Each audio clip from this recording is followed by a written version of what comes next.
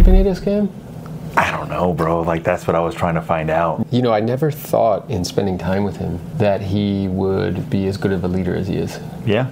You know, we were talking about it afterwards, where he's very intentional and purposeful about the culture. When you spoke to, whether it's assistant Jonathan or Justin or Davila and the other people that are on the team, there's very much so a set of core values as far as like empowering leaders, building communities. Ryan tells people what he believes, which I think serves as a magnet where it draws people to him. Yeah. And then it's polarizing. He pushes people away, which is actually a good thing because you're pushing people away that wouldn't vibe with the culture. It's interesting because we met his personal assistant, Jonathan. Yeah. And what I got from Jonathan was that they were all so in line with what the vision is. Yeah. And they were all culturally fit. Like, I think they said that 80% of the people that work for them go to the same ministry. Yeah. Which kind of has a certain culture that they all believe in very similar things. It's not like who can get the job done, because there's plenty of people that can do that. It's who can get the job done, but also is a good fit for our company. And it was interesting to me because everybody that we talked to at Pineda Companies was all super friendly, super nice, super inviting, super smart as well too. So overall, great representation of Ryan Pineda himself. Yeah, agreed. As well. And another takeaway was just how committed they are to media, that really they're a media company first. Yeah. And then all the other companies are ancillary to that. And the commitment to media, you know, the amount of money that they invest in equipment, in Studios. space, in multiple different studios, and how they're essentially doing media at scale. Yeah. What I thought about was, who was Ryan Pineda 3 years ago? Oh yeah. Who was he? Like, did anybody know who he was? He was a house flipper. Well, he's a couch flipper. Couch flipper.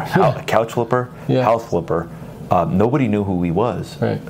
He was a good business person, was a good operator, yet nobody knew who he was, which kind of leads me to known beats best, because now he became a media company, gave a very heavy emphasis on growing the media companies, where even when we were there was multiple people shooting multiple podcasts at the same time. Yes, those the platforms and how powerful it is, that in just 3 years, he has garnered so much attention. And I think he told us this past month, he had the biggest month. It was like 20 years of watch time. Yeah. In 1 month, which is unbelievable because the amount of goodwill that you're sending out, because you're adding value, the amount of trust that you're cultivating, where people get to decide if they know, like, and trust you. Yeah, it's impressive, inspiring, for sure.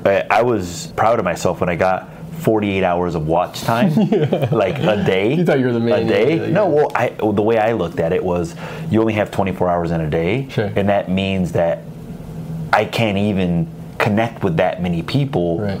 Because I only have 24 hours. So when I was averaging 48 hours a day, I was like, man, like, people are watching me and I'm like in bed sleeping. And people are consistently watching you. But it's right, you put out so much goodwill, put out so much energy that people become fans. The pattern that I recognized was that people who grew large social media audiences, things became easier for them. Meaning, like, doors were automatically open to people. You know who I'm interviewing in a week? Tom Wheelwright, the accountant for Rich Dad Poor Dad, right? Yeah, Rich Dad Poor Dad. I don't think had I not had the social media following that I have, I wouldn't be able to book that or have access to that. And it's the same thing with Pineda. Like, he's been able to get people like Hermosi, Grant Cardone, Vaynerchuk, like all these high level individuals, because you had that attention gravitate towards you. Not only that, but employees as well too. People want to work for you. People will relocate from different parts of the country to come work for you because of the attention that you have as well too. Yeah. The other takeaway in spending some time with him is that he very much so understands leadership, and how what he's doing now is equipping other leaders, whether it be Justin with Wealthy Creator, Davila with Wealthy Investor,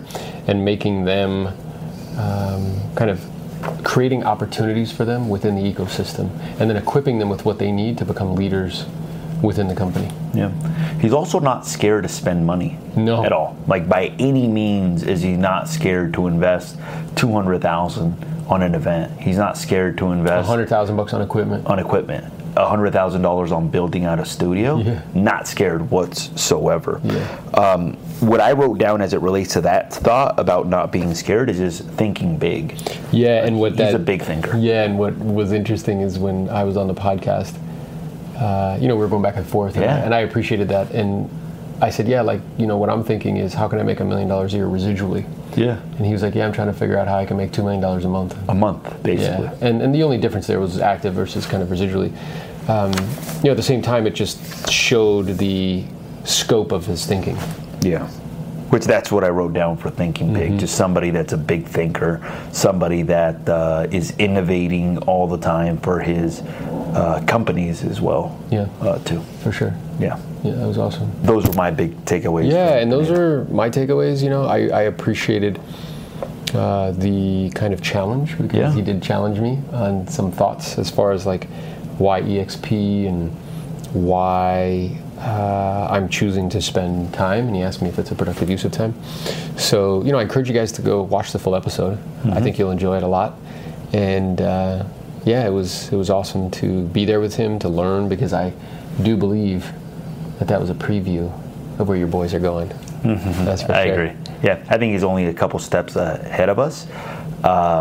And it's helpful to have somebody like that in your life that challenges you as well too, because right when I walked in that door, he started. Oh, he got on you, bro. He's like, "Hey, what are you doing with this? What are you doing with that? Where are you at with this? Where are you at with that?" And it was good, because you need that. You need people like that, and as long as you know it comes from a place of love, it's all good. So, make sure to watch that episode of the Aaron Novello interview on that podcast.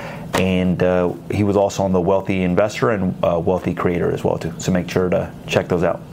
Elite Builders out. Coast to coast. Coast to coast, baby. You actually paid other agents over $120,000 in referral fees in one calendar year? I did.